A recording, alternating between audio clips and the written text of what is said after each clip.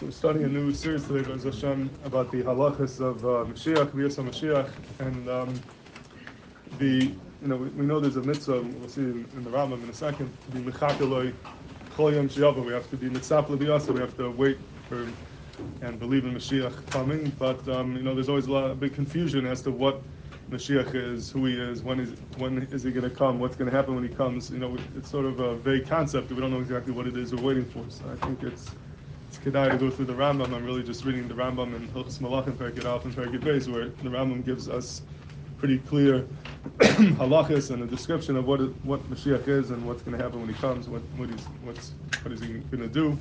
It's the same Rambam we have in Hilchos Shabbos we rely on. We have over here where Zeichet to have halachas of Biat Mashiach. There's no Shulchan Aruch on it's going to happen with Mashiach, but we have the Rambam, and that's definitely the Iker Makim to see what is the Mahalach going to be.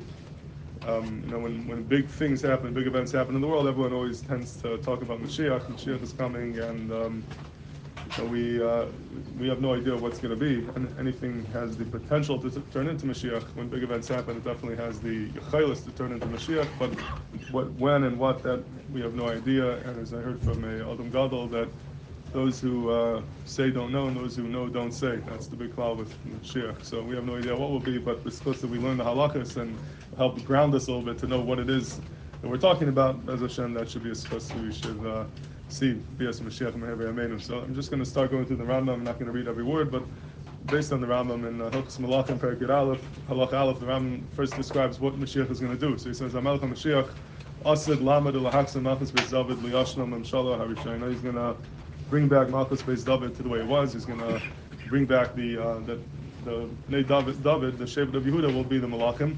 By the Mikdash, he's going to build the Beis Mikdash, and Mekamet Simchei Yisrael is going to bring all the Goliaths back to the Kaimim, to Eretz Yisrael, the Chayzim, Kol Mishpatim B'Yavim K'Shahayim Mikadem, and all the Mishpatim, all the halachas that no longer apply are going to come back. That's one of the main parts of Biat Mashiach, which includes Karbanis, Shemitah, Yovel, all the different mitzvahs we don't have now will come back with Mashiach. And then he says, anyone who doesn't believe in Mashiach, who doesn't wait for him to come, he's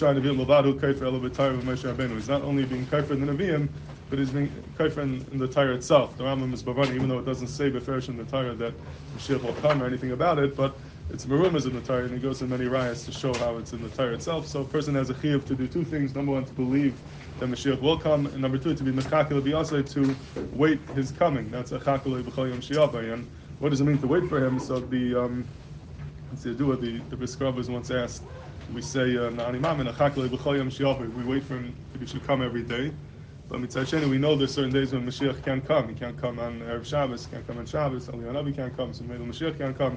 So how can you believe that he could come every day? The Nisan Negelu or the Tishrei, but it sounds like there's certain days where Mashiach can't come.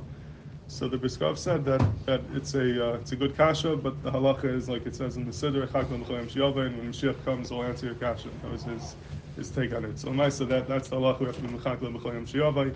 I heard from Rabbi Weinberg, he said a little bit of a different mahalach, that achakeloi doesn't mean, achakel b'chol yom doesn't mean you have to wait that he could come every day. There's certain days when he can't come, but the chikui means to yearn and to want. You have to always be yearning and wanting and longing for Mashiach. So the mashal, he gave a mashal, if a person has some type of disease and he went to get tests to see what it is exactly, and they tell him that the results will come in 2 weeks. So every day he's waiting and yearning for those results, even though he knows they're not going to come for another 2 weeks. But the chikui is there. So lahavdil, the longing and yearning for Mashiach has to be there every day, even though technically certain days he might not be able to come. But the mitzvah l'biyaseh is something that has to be there every day, and that is the pashut.